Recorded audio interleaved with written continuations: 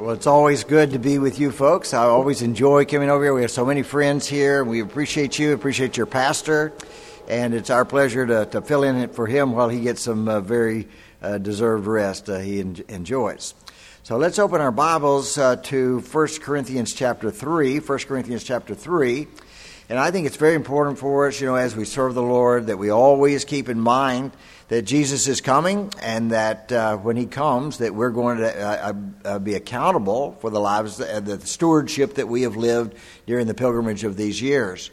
As a teenager, when I first began to hear the truth of the Lord's return, and the fact that we are going to be accountable at his coming, then that changed my life. As a matter of fact, I made some very definite commitments to the Lord at that time, and I want to say that I failed the Lord every day since, but I will say this, that it has been the direction of my life. It's been my intention to serve him, and it's been my desire to please him since that time. And I think we all need to come to that understanding that Jesus is coming, and when he comes, that we are going to be accountable at the judgment seat of Christ. Now, before we read our text there from 1 Corinthians chapter 3, then I just want to read you a couple of passages of Scripture. 2 Corinthians chapter 5, verse 10, the apostle says, "For we must all appear before the judgment seat of Christ, that everyone may receive the things done in his body, according to that he hath done, whether it be good or bad." And then Romans chapter 14, verses 11 and 12 says this, "For it is written, As I live, saith the Lord, every knee shall bow to me, and every tongue shall confess. So then every one of us shall give account of himself to God." Let's bow for prayer. Dear Father, we thank you for the opportunity we have to study together this morning. We thank you for your word. We thank you for the promise that Jesus is coming, and the hope that it gives us, and the encouragement that it gives us in the difficult days in which we live. Lord, as we see the troubles of the world, we know that all things are under control. We know that all things are in your hands, and that there's going to be a time that we'll be with you. But help us to be preparing. Help us, Lord, to live in such a way that when we account, that we might do that with joy and not with tears. Lord, we pray that you'd cleanse us from our sin, fill us with your Spirit. Just bless us now as we study, that we might gain that information that will help us, be useful to us in our Christian lives. In Jesus' name we pray. Amen. Now, turning our attention here to 1 Corinthians chapter 3, I want us to begin there in verse 10, where he says, "According to the grace of God, which is given unto me, as a wise master builder, I have laid the foundation, and another buildeth thereon. But let every man take heed how he buildeth thereupon. For other foundation can no man lay than that is laid, which is Jesus Christ." Now, if any man build upon this foundation, gold, silver, precious stones, wood, hay, or stubble, every man's work shall be made manifest, for the day shall declare it, because it shall be revealed by fire. And the fire shall try every man's work of what sort it is. If any man's work abide, which he hath built thereupon, he shall receive a reward. If any man's work shall be burned, he shall suffer loss, but he himself shall be saved, yet so as by fire. Now, these are very interesting scriptures, and they are certainly convicting. As believers, we have to face up to the reality of the judgment seat of Christ. And if so, if we'll do this, if we'll live in light of the fact that Jesus is coming and that we're going to give an account, then we're going to live more righteously in this life. We'll be a better testimony. We'll be a more purifying influence in this perverse world in which we live today. Now, Paul wrote, he said, "Therefore judge nothing before the time until the Lord come, who both will bring to light the hidden things of darkness and will make manifest the counsels of the heart. And then shall every man have praise of God." Now, it's a temptation for us, to judge each other. We look around and we see the shortcomings of others, but oftentimes we never, take the time to look within and to see ourselves, our own frailty, our own vulnerabilities, our own inadequacies, and we need to do that. Now, we don't want to wallow in our inadequacy, because all of us are inadequate. All of us are sinful. But we want to ask the Lord's forgiveness, the Lord's cleansing every day, and then we want to ask the empowering of the Holy Spirit, and we want to take the truths of the Word, and we want to live for Him. And then someday, the righteous judge is going to judge. The one who knows our hearts, who knows our motives, who knows what the secret counsel, so to speak, then He's the one that's going to judge, and there'll be praise for every man. Remember, the judgment seat of Christ is not a time that the Lord's going to torture us for our past. Listen, all of our sins were covered with the blood of Christ when Jesus died on the cross. Our sins are forgiven. We're not going to go through sometimes people look at this passage here in 1 Corinthians 3 and interpret it as some kind of a Christian purgatory. It's not that at all. As a matter of fact, it's not the people that are tried by fire, but the works. The Lord is going to test our works, how we've lived for Him. The stewardship. God's given us so much. He's given us the gospel. He's given us our talents and abilities. He's given us our spiritual gifts. He's given us time and treasure. All this that God has given to us, how have we used it? In the pilgrimage of this life. And Jesus said, thou shalt be recompensed at the resurrection of the just. He says that in Luke chapter 14. So we have two things here, that when Jesus comes, that there's going to be praise for every man, that God's going to reward our works, and that He's going to recompense, that is, reward those at the resurrection of the just. So when is this? When's the coming? When's the resurrection? Well, it all happens when Jesus comes and the just are resurrected, and both happen at the rapture. And you say, well, what's the rapture? And so many of us that have been Christians for some length of time, the rapture is just a fact of life. We think about it, but don't think about it enough. But we certainly understand what it is, but for others, maybe not. And in the Old Testament, there we have many different references of Jesus, that is, of God coming to the earth, fighting the battles. We have the end times, him coming to set up His kingdom. But we have no reference, to this New Testament period in which we live, this church age. And this is given to us beginning with the Lord Jesus, and then explained in more detail through the apostles and the epistles. But Jesus gathered His disciples together, if you'll remember, that night before His death. And when supper had been finished, and they had washed their feet, and He loved them, the Bible said. But he begins His comments to them. He starts telling them about what is it going to be like in the future. He says, I'm going to go away for a time. I'll return for a little while, and then I'm going to go away and we know it's for a lengthy time. We're still in that time period now. And He says, I'm going to tell you what it's like. And he begins to give several new things that are going to happen. The Holy Spirit, our relationship with Jesus, that He'll be in us and we'll be in Him. The power of prayer in the name of Christ. We have so many new things. But He begins that discussion with this. In John 14, verses 1 through 3, He says, let not your heart be troubled. Ye believe in God, believe also in me.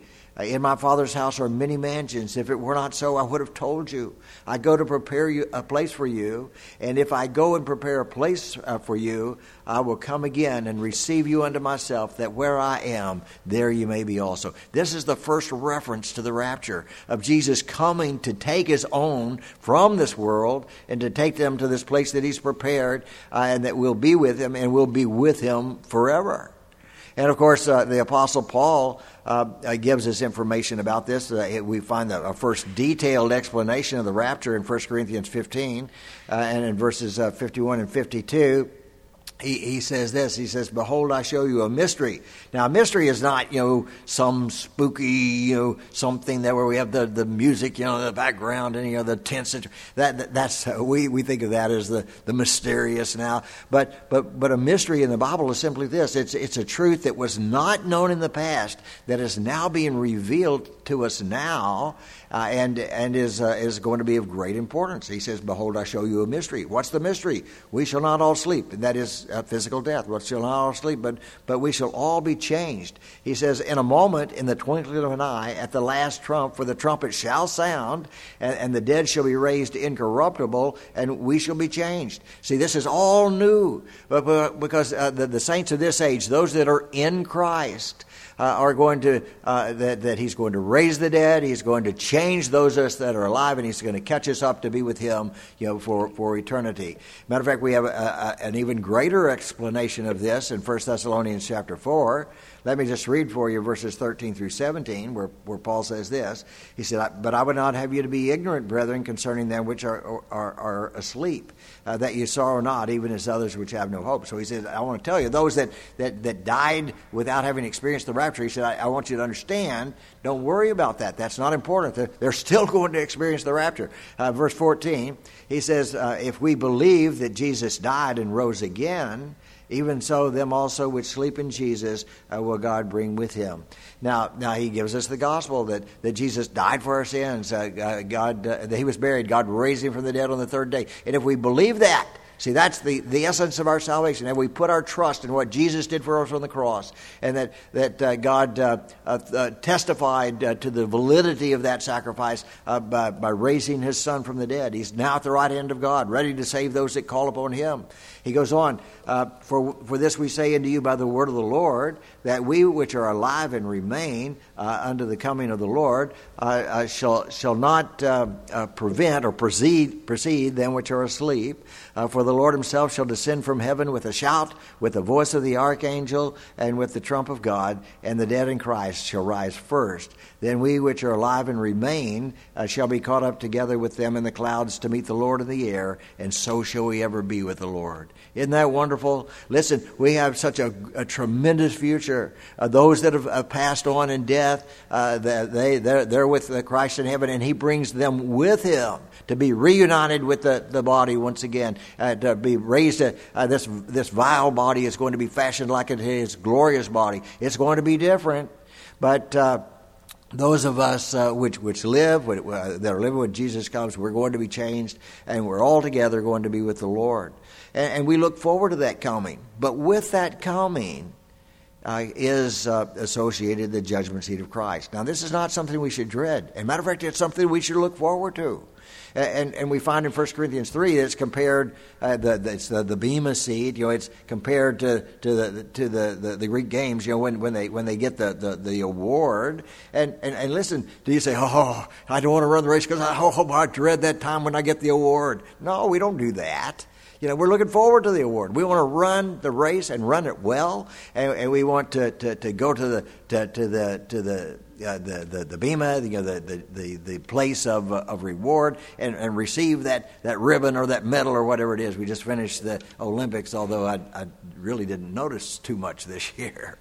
But Revelation chapter 20 verse 12 says this about Christ. It says, "And behold, I come quickly, and my reward is with me to give every man according as his work shall be."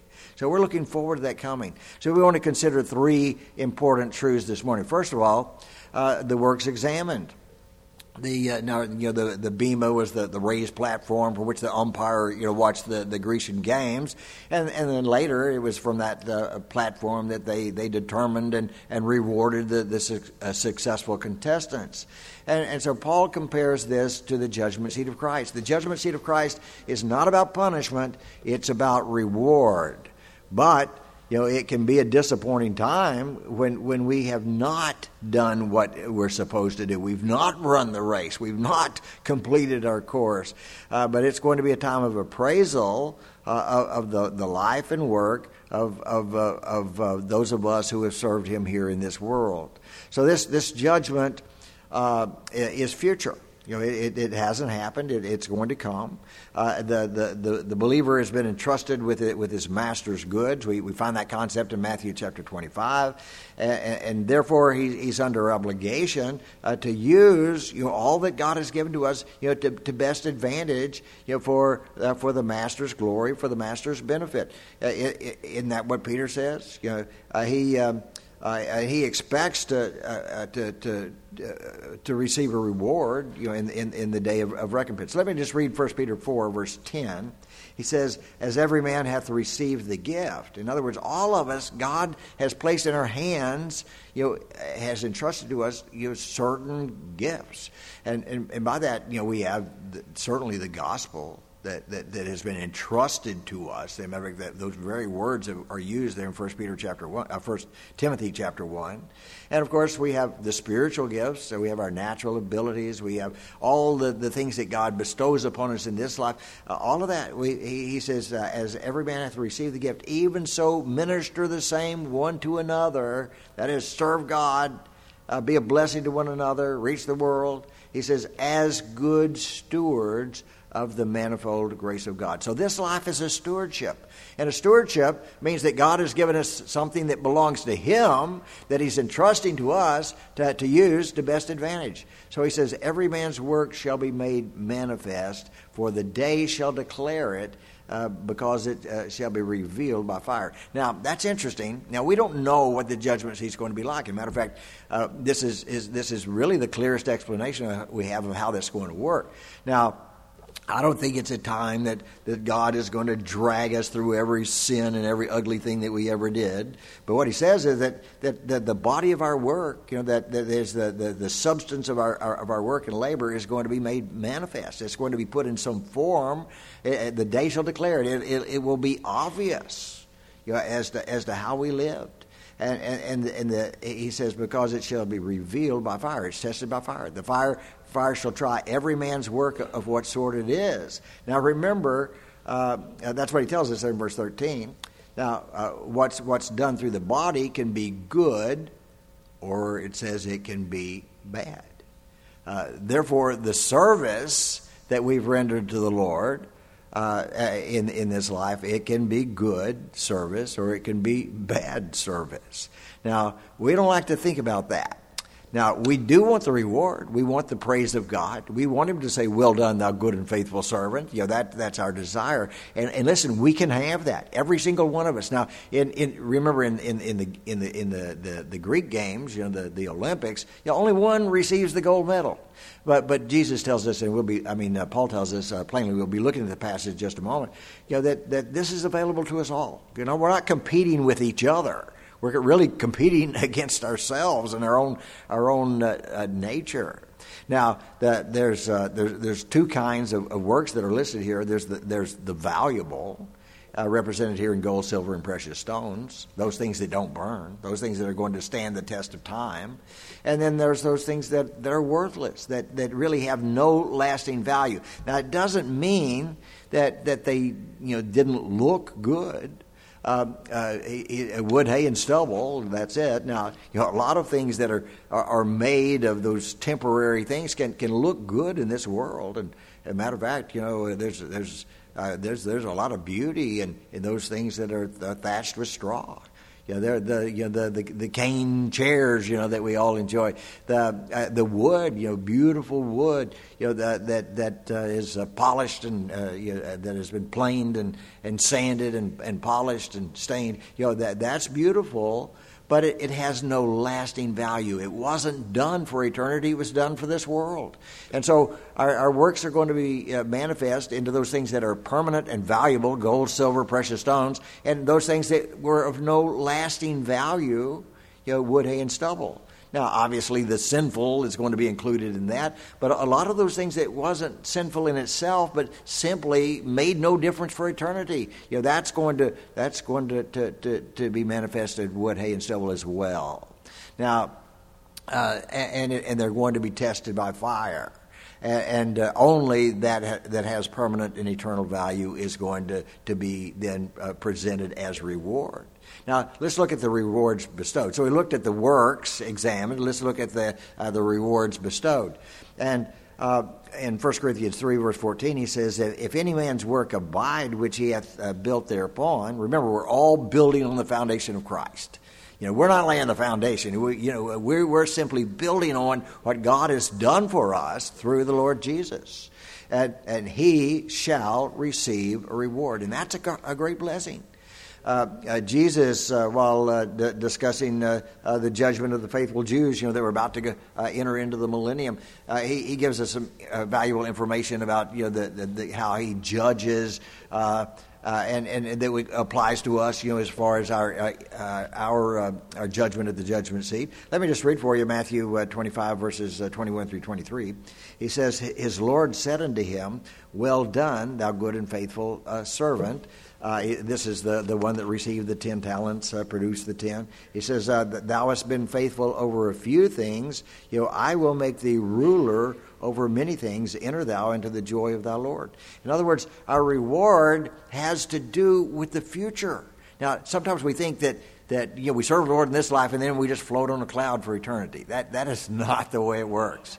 That may be the medieval artist way of portraying heaven, but that's not the way the Bible portrays it. That we after the return of Christ, eventually we're going to enter His kingdom with Him, and we're going to rule and reign with Him as kings and priests. We're called a royal priesthood, and so we're going to serve with Him for the millennium in positions that we don't fully understand now, but we know that we have authority. We have reason and fruitfulness in our service. And I think that's true for eternity as well, that we have the universe, as our playground and as our opportunity to serve the Lord. But here he says, that you've done well. Now enter into the joy. That you've been faithful over a few things. I'll make you ruler over many things. He goes on. He said he also that he that had received 2 talents came and said, "Lord, thou deliverest unto me 2 talents. Behold,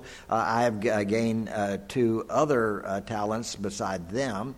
His Lord said unto him, "Well done, good and faithful servant. Thou hast been faithful over a few things. I will make thee ruler over many things. Enter thou into the joy of thy Lord." And so we're looking forward to that future service, but that's going to be dependent, our place, not our salvation. Matter of fact, Paul makes it very plain. Everything in your life could burn away as far as reward is concerned, but you're still saved. That's not the point. Salvation is not the point. But our future opportunity, have we lived in such a way that gives us, the opportunity in the time to come? That's what's important.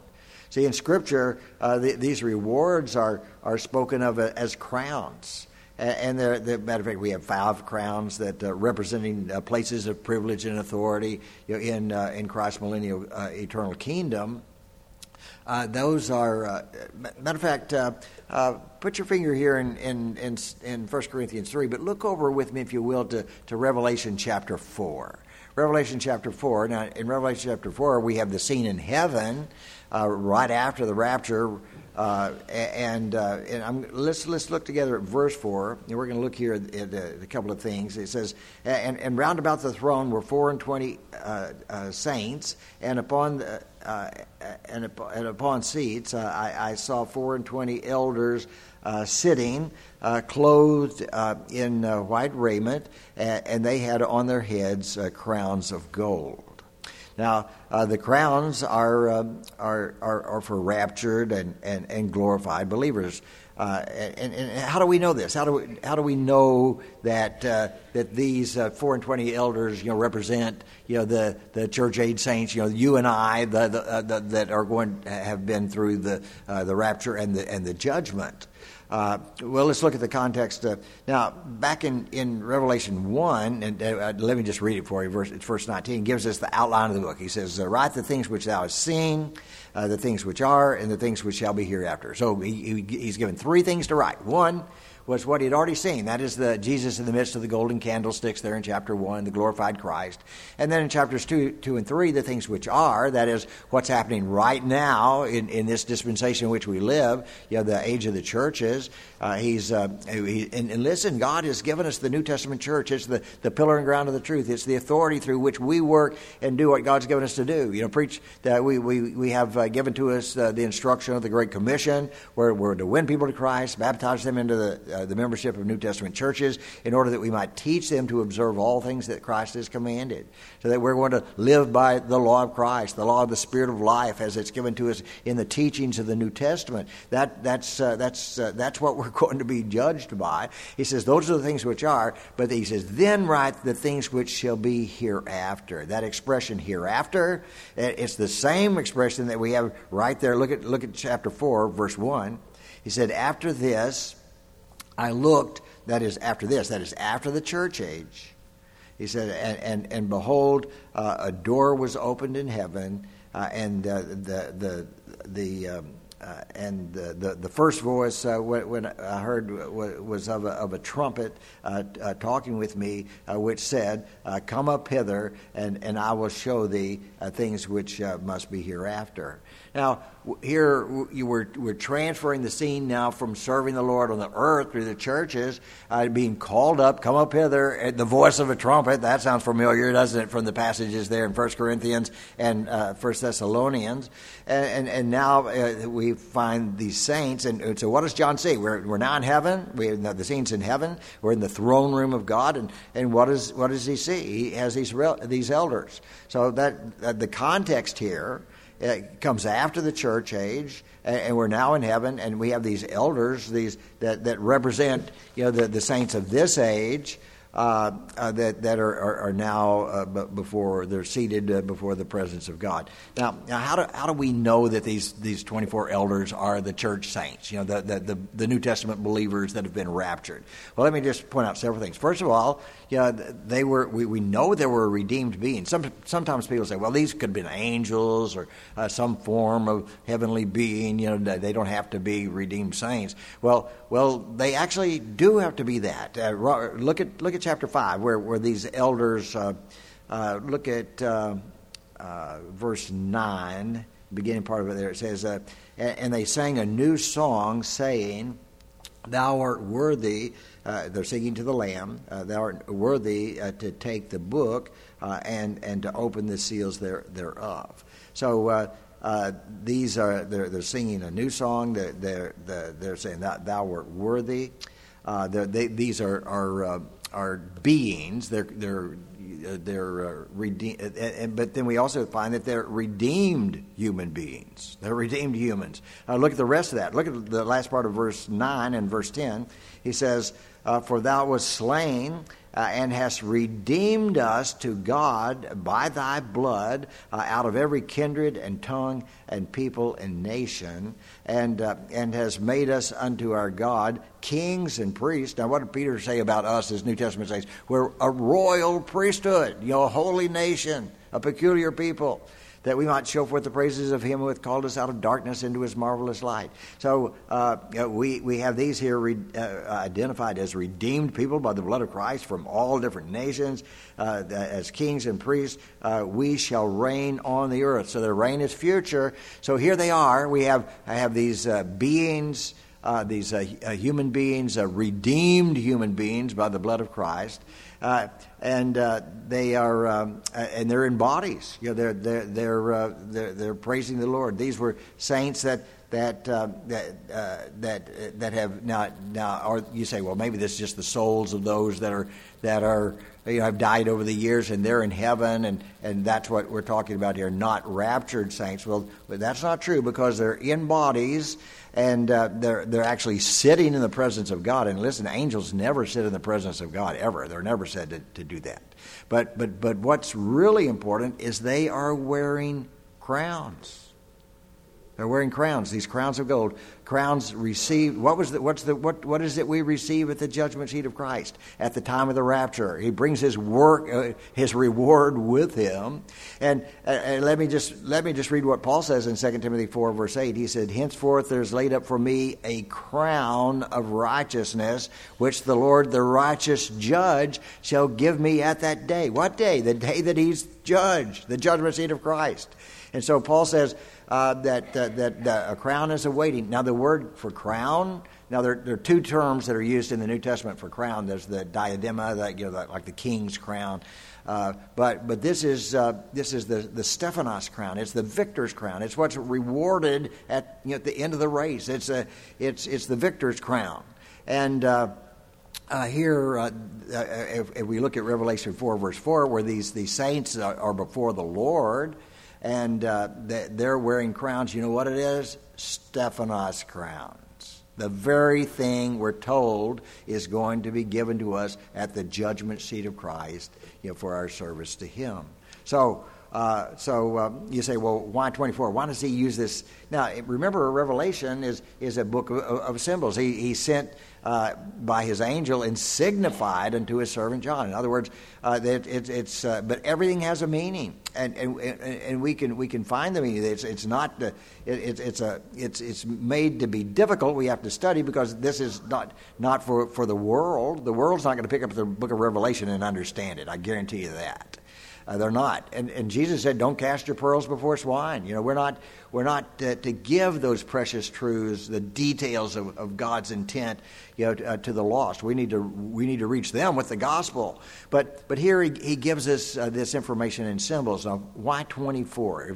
If we have these elders, why not just have them all there? Why the 24? Well, remember, elders are those that are representative of the various churches. That the elders would be elder, bishop, pastor. We use those various terms referring to the same office. So there's 24, but it's and sometimes people say, well, that's easy to say. Why 24? You got your 12 tribes of Israel and your 12 apostles, and that's 24.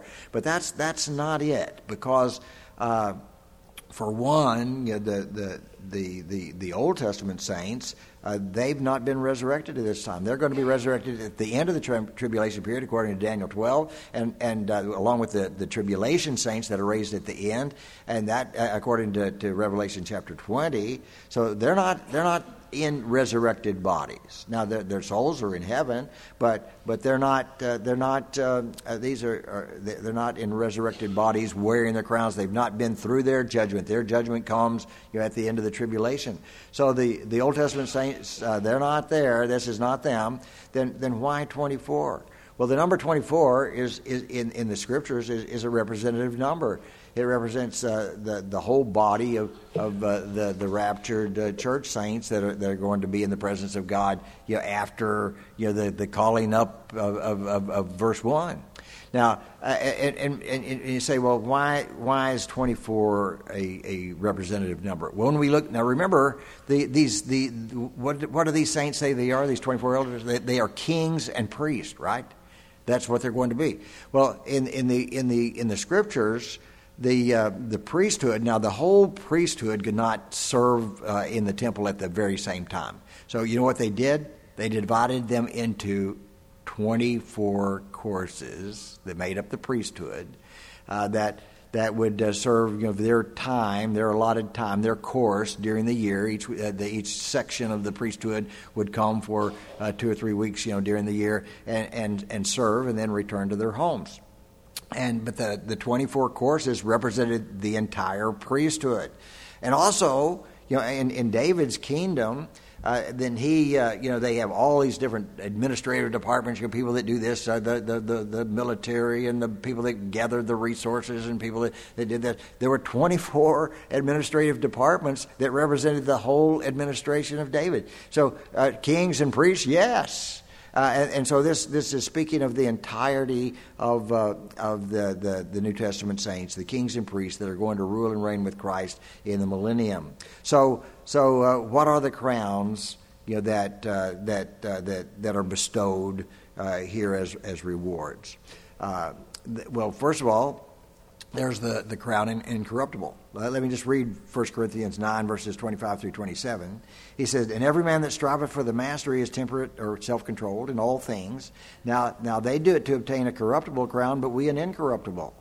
I therefore so run, not as uncertainly, so fight I, not as one that beateth the air, but I keep under my body and bring it into subjection, that lest by any means, when I preach to others, I myself should be a castaway." So every one of us, we strive for the crown. Now they strive for a crown just for one, but for us, we all have opportunity. This victor's crown is going to be awarded to those that have been faithful, those that have been diligent, those that have endured and sacrificed in order that they might be approved of God. And then we also have the crown of rejoicing.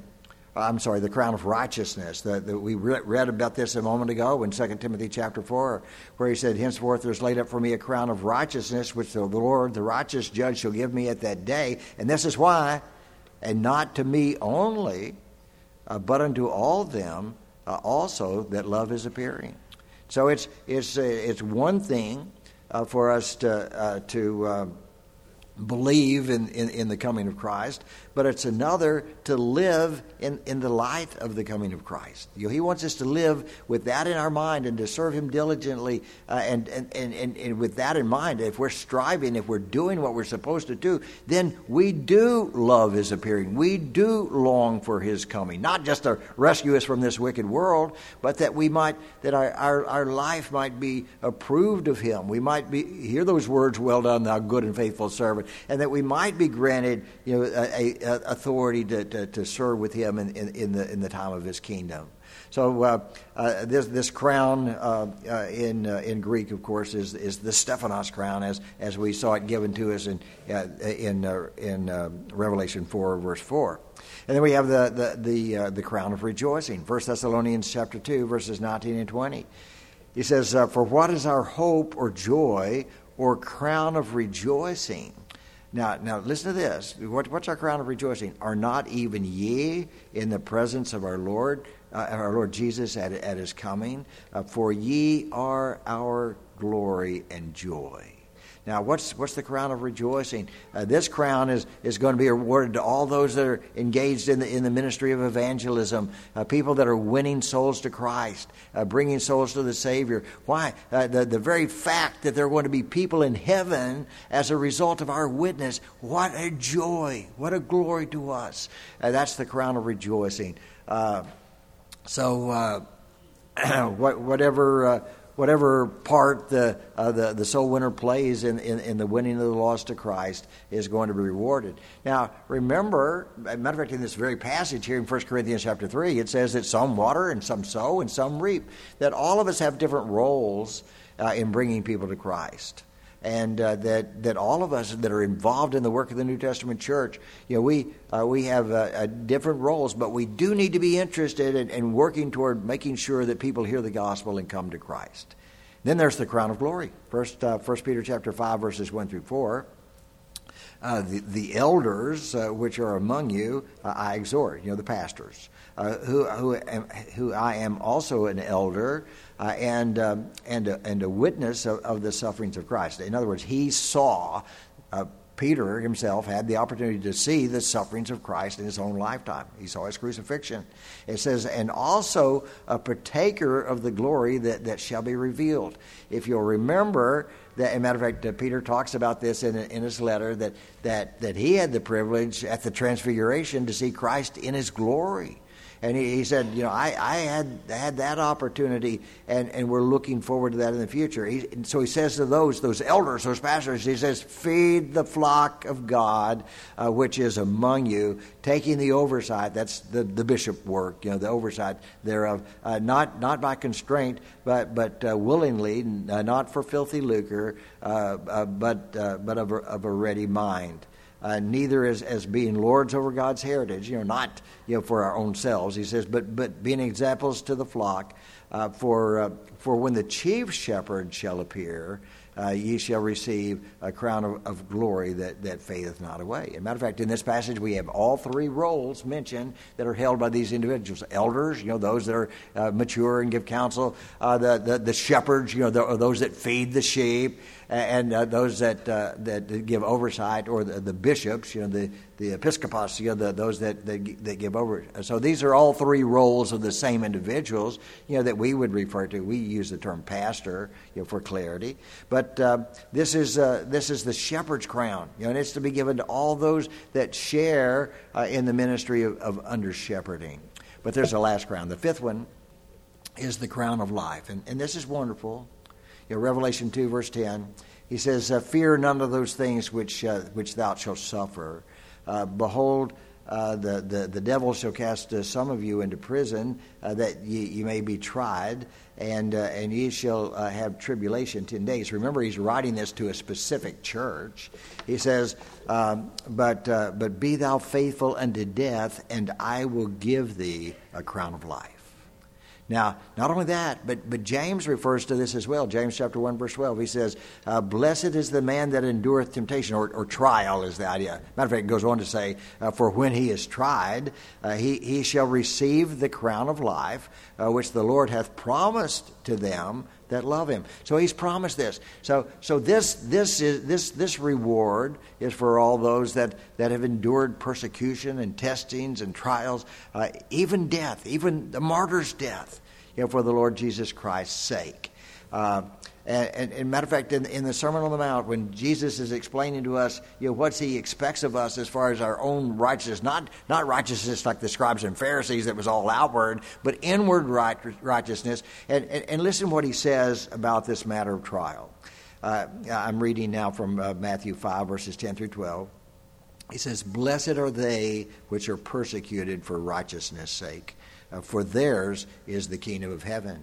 Blessed are ye when men shall revile you and persecute you, and shall say all manner of evil against you falsely for my sake. Rejoice and be exceeding glad, for great is your reward in heaven. For so persecuted they the prophets which were before you. So great is your reward in heaven. Now listen, this is a promise. We need to look forward to the coming of Christ, and we can. We can look forward with great anticipation if we're running the race, if we're serving him faithfully. Now, the opportunities of our service are going to be different in each of our lives, but he's going to examine our lives, and he will judge us faithfully. He'll judge us properly. One last thought, and that is, we've looked at the works examined. We've looked at the rewards bestowed. Let's look at the purpose expressed. Verse 10 and 11 of chapter 4 of Revelation chapter 4.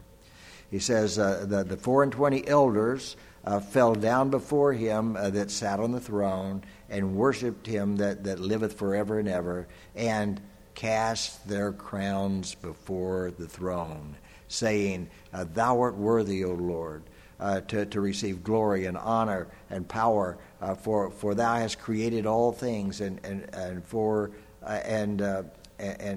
thy pleasure they are and were created.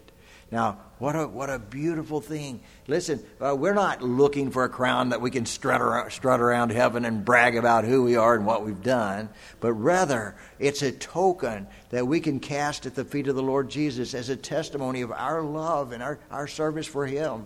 There used to be an old song, may I not be empty-handed be. In other words, at the judgment seat, do we have something that represents service for the Lord that we can cast at his feet? 2 John verse 8 says this, look to yourselves that we lose not those things which we have wrought, but that we receive a full reward. In other words, we're capable. Sometimes people have served and yet they quit. They turn away. They stop serving. They live lax and unholy lives. And as a result, we can lose what we've already wrought, is what he's telling us there. Let's not do that. Not our salvation, but our reward. Revelation 3, verse 11, he says, Behold, I come quickly. Hold that fast which thou hast, that no man take thy crown. Don't let anything stop you. Now, let me tell you, we in America, we have had the privilege to live as Christians openly. As a matter of fact, Christianity has been respected. The Bible has been honored in our history. The church was a valued institution in every community. The pastor, was considered one of the pillars of the community. That's not true anymore. It's not true. That our country, it has changed in such a way that we can expect, some persecution. We're not going to be patted on the back by the world. As a matter of fact, they're not going to consider, the gospel the answer. They're going to consider the gospel the problem. But let's be faithful, regardless. No matter what the world brings our way, let's be faithful. Don't let anybody rob you of your crown. Colossians chapter 2, verse 18 says this, let no man beguile you of your reward in a voluntary humility, the worshiping of angels, in intruding into those things which he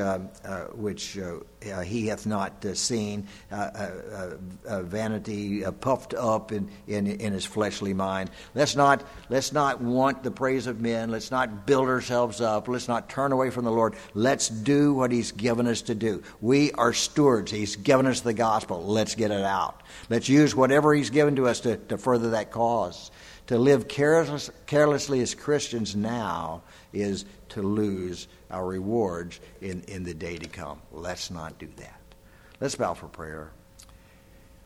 Dear Father, as we come to this time of invitation in our service, as we turn the service over, Lord, we pray that Your will would be done in each of our lives. Help us to take seriously what we've seen here. We know that there's going to be a day of reckoning, a day that our lives are going to be examined. We know that our salvation is sure if we put our faith in the Lord Jesus. We pray if there be anyone here that's never trusted Christ, that they would trust Him today. But for those of us who do believe and do love our Savior, help us to live in such a way that at the day of judgment, we'll have Your praise and have Your reward. In Christ's name we pray. Amen.